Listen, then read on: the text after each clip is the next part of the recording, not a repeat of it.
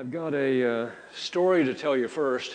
I've always got a story in reserve, and back when I was about 20 years old, I have to tell you first, I was raised in a non-smoking, non-drinking family. Well, we did drink water and juice and things like that, but nothing stronger than that. But I was raised in what we would call today a straight-edge family. And so back when I was about 20, I had been watching, smokers, and I got kind of interested. I've never smoked a cigarette in my life, but I have smoked about 8.5 cigars, those little cigars. So they don't really count for much. They're little, And that was over a time of about a year. And so one time I was driving from Ohio, where I was living at the time, down to Mitchell, Indiana, where my parents and family lived, and driving down for a little visit. They knew I was coming, and I had decided on that trip I was going to try something new. I was going to branch out in my little cigar smoking, try something brand new, and I wanted to see if I could drive and smoke at the same time. So I'm tooling down the road in my 1958 Mercedes and feeling all cool, looking cool, and it didn't work very well. I found I couldn't smoke and drive at the same time. I don't know how other people do that. And I wasn't sure whether to use the ashtray or the window or to put my elbow up on the side of the door or what to do exactly. And so that didn't work so well. So that was maybe half smoked. And like I said, I probably smoked 8.5 or so cigars in my life.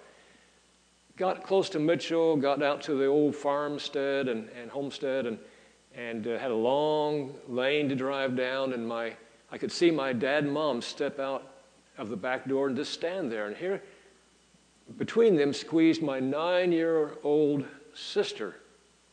9-year-old sister. So I pull up and I stop the car, set the brake, and I'm getting out of the door, and my 9-year-old sister comes running toward me. Oh, by the way, I left out a little detail here.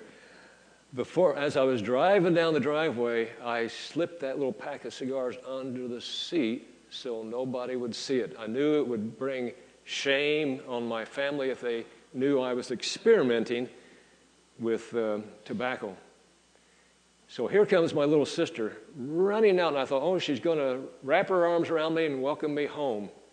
Well, nothing of the sort. As I was getting out, she circled around behind me, pushed me to the side, looked down under the seat, and reached down there and pulled out the cigar package and held them up in the air and said, "Hey, Jim, what are these?" Now, how many of you know that God was involved in that? That was no fluke. God was involved in that. You see, we have a scripture here. I think it's Hebrews 4 and verse 11. Let's look at that together for a moment. It was no fluke, but I feel that God divinely appointed my 9-year-old sister to come out and greet me in that fashion and hold up the evidence of my sin against the whole Deckard family. No smokers, but suddenly, what's happened here? So, Hebrews 4 and... I'll just read it if it doesn't pop up there. It says, for the word of God is, this is verse 12, for the word of God is living and powerful and sharper than any two-edged sword, piercing even to the division of soul and spirit and of joints and marrow, and is a discerner of the thoughts and intents of the heart. I said in my heart, I'm going to hide the evidence of my, let's call it sin, of my sin under the car seat. And the Spirit of God is a discerner of those kind of thoughts. And then verse 11, here's the clincher. And there is no creature hidden from his sight, but all things are naked and open to the eyes of him to whom we must give account. Nothing hidden. We can't hide stuff from God, can we? We can't hide stuff. And, think about God for a moment with me, how great and marvelous and wonderful he is, how that God created all the heavens, the earth, the solar systems. He created the whole universe. He's just a creating God. And one of the things he loves to do is stars. I think he might specialize in stars, because how many are there? I think there are somewhere around 11 zillion, but that's just an estimate, rough estimate, okay? 11 zillion or maybe more. And in Psalm 147, you don't have that up there, but in Psalm 147, we read where God has numbered the stars. He knows how many there are. He doesn't have to make a rough estimate. He knows exactly, just like the hairs on our head, also the stars in the sky. He knows exactly how many there are. And above that, he's named them all. Are there even that many names to choose from? Well, God has it. He speaks every language, brother. God speaks every language, and even languages of angels. He speaks all the languages. I mean, he's the originator of languages. And so he had names. He had all kinds of languages to choose from, didn't he? Or maybe just made up some names that we would never think about. So now here he is. Here's this great God off there, creating stuff, doing wonderful and mighty things in the universe. And yet, when I'm driving home with those little cigars under my seat, he is able to somehow get small enough to come down to this planet that's, compared to the universe, it's like a speck of dust. And then be concerned about a young man, a 20-year-old, getting started off on what could become an addiction, and never did, because I never had another one after that. That's the half, 8.5 or 12.5. That's the half. I never had any more. That threw them away, first chance I had. But, okay, he comes down, and he takes thought for this, just a speck of a person. And he cares about me. Why is that? Because God so loved the world. He loves us. He's our Heavenly Father. He loves us, and he cares about what we do. He cares about what we do with our life. He cares about what we do with our bodies, what we're putting in our bodies. Now, I just want to say that the theme of this presentation this morning is sin and forgiveness. Sin and forgiveness. We'll spend the smaller part on sin and the larger part on forgiveness. We all know that we're born as sinners. Thanks to Adam and Eve, they kind of blew it for us, didn't they? And you say, before we start criticizing Adam and Eve, though, what if it had been Jim and Jean in the garden? That's me and my wife, Jean. What if it had been Jim and Jean in the garden? Well, since we've read the Bible already, we know that we better obey the Lord. But they had not read the Bible, of course. But even then, even having read the Bible, because God gave us this thing called free will, yeah? And because of that, we're not robots, are we? We got free will. But because of that, if it had been Jean and Jim in the garden, then I think it would have been something else. I think we would have had similar results, and you'd be mad at us. I think if God had said, for example, you can interact with any of the animals in the garden. Consider it your petting zoo and just be friendly with the animals, but don't touch the monkeys. Don't touch the monkeys. If he had said that, don't touch the monkeys, guess what? I love monkeys. It wouldn't have been more than a few hours at most before I'd be there petting and touching the monkeys. Aren't they cute? Look at this. Jean hates monkeys. I've often asked her if I could have one for a pet. And for 45 years now, nearly 45 years, she's always turned me down. I keep bringing it up every now and then. Couldn't we just have a monkey? And she says no. Okay, but for Jean now, if God were to say, okay, look, I've given you this garden to tend, to live in, to be happy in, and everything's perfect here.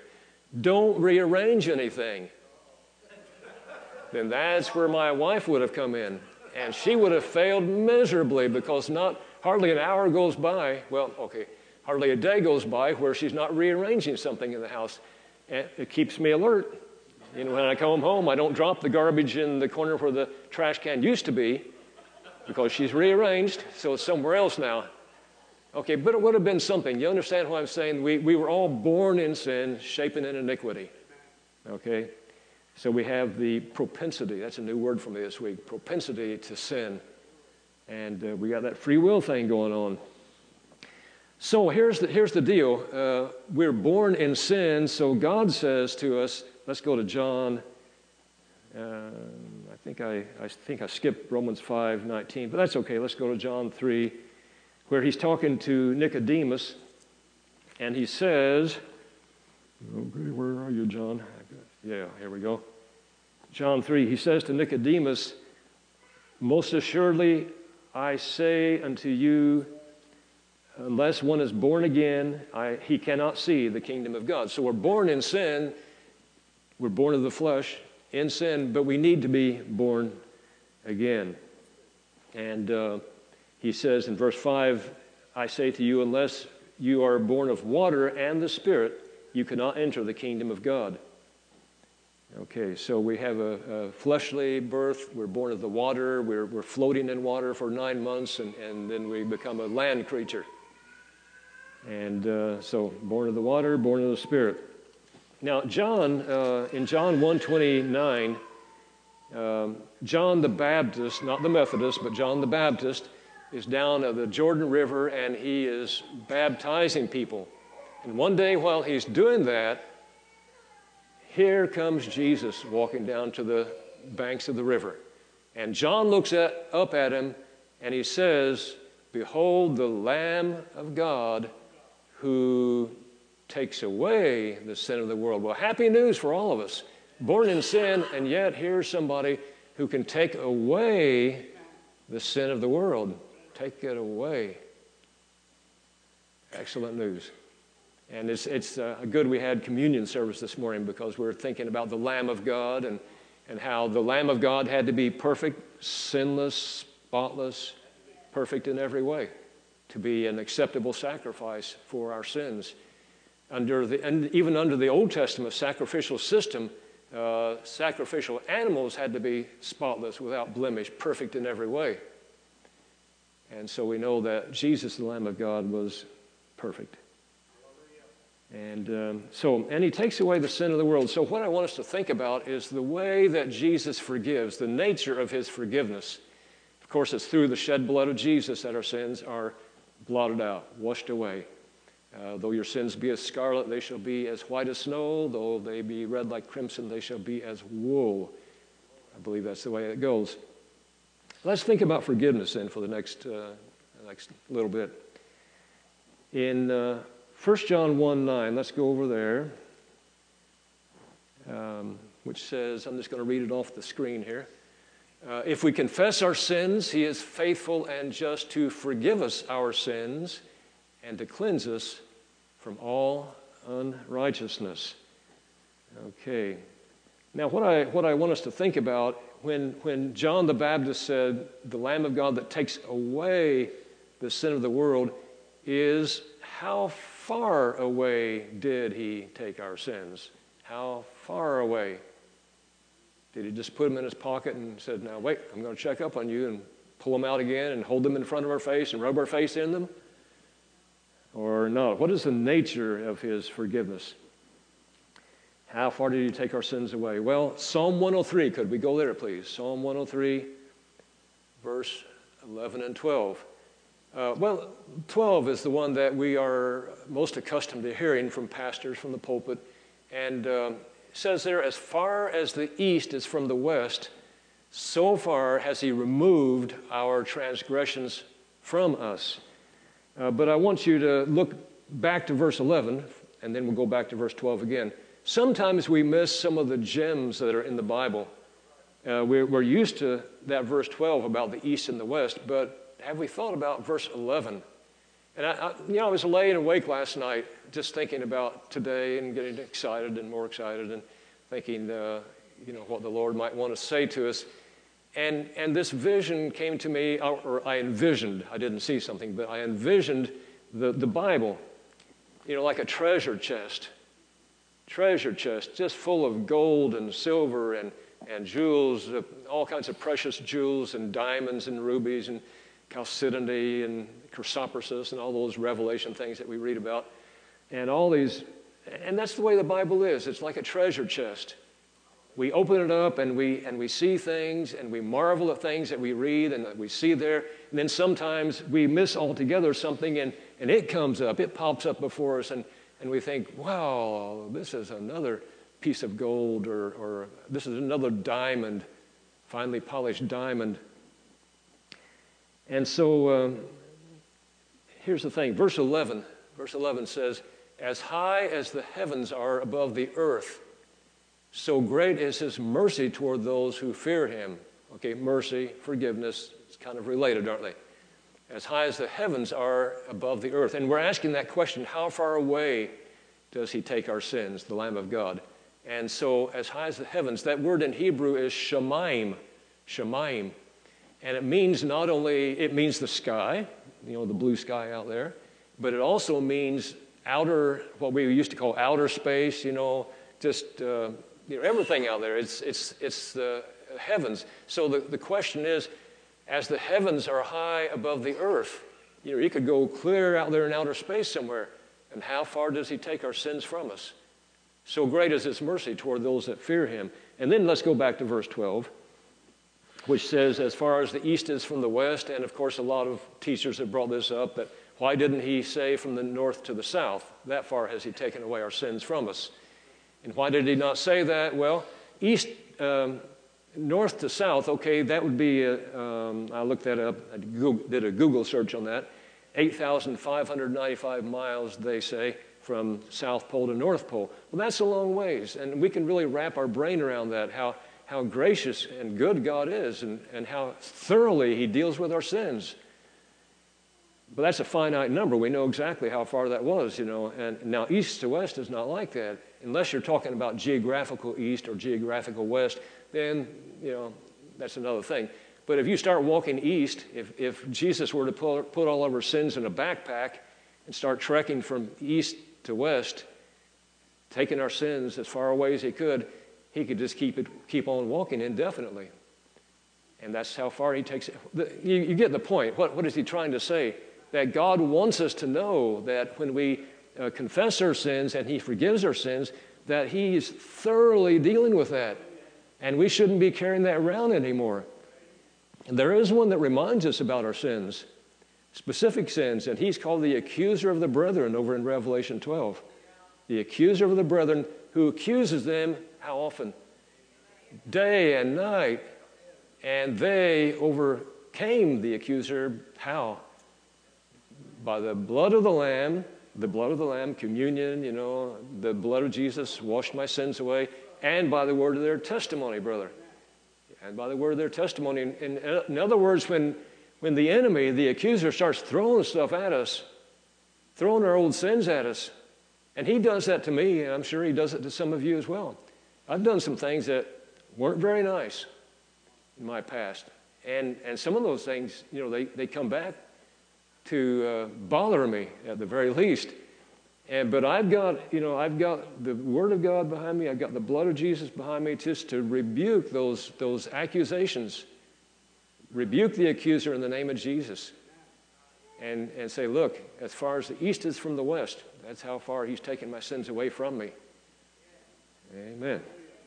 Okay, then another illustration that is over in Micah 7, 18 and 19. Let's go there, please. Micah 7, 18 and 19. And there it is. You guys are fast back here. Really hand it to the people in the booth.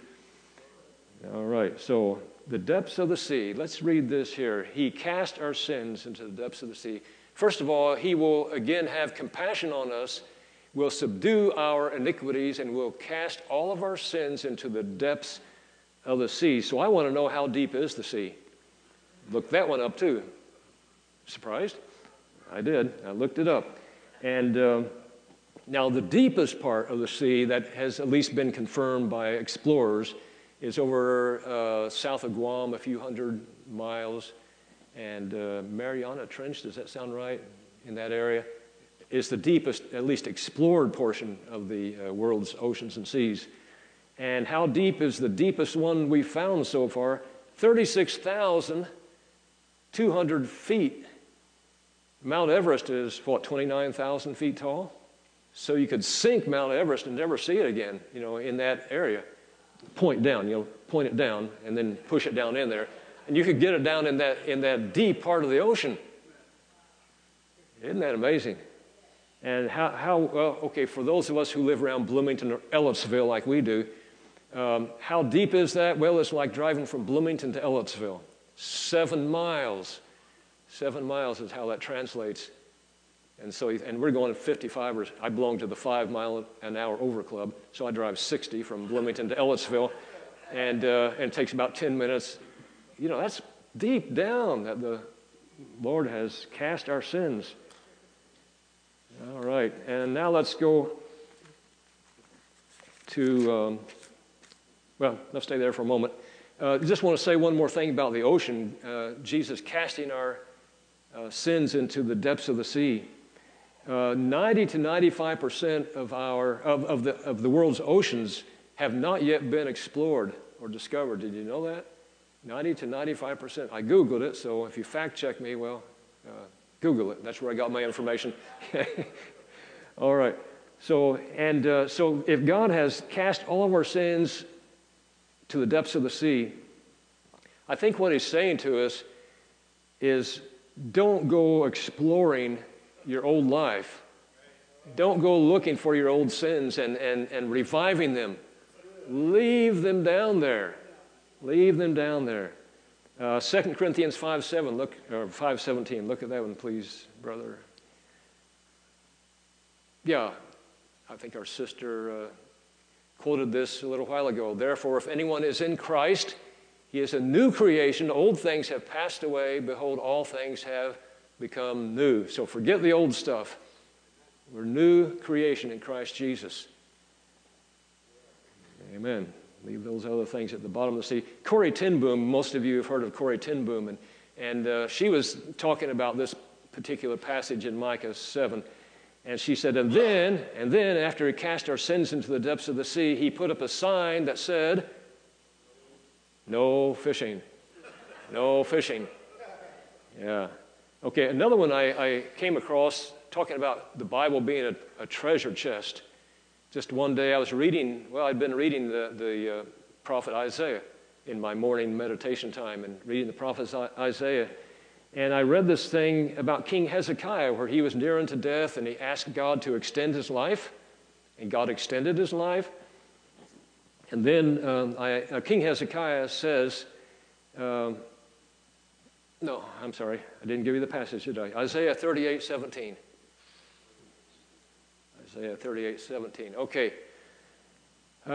Hezekiah speaking, indeed it was for my own peace. I had great bitterness, but you have lovingly delivered my soul from the pit of corruption. For you have, here we go, you have cast all my sins behind your back.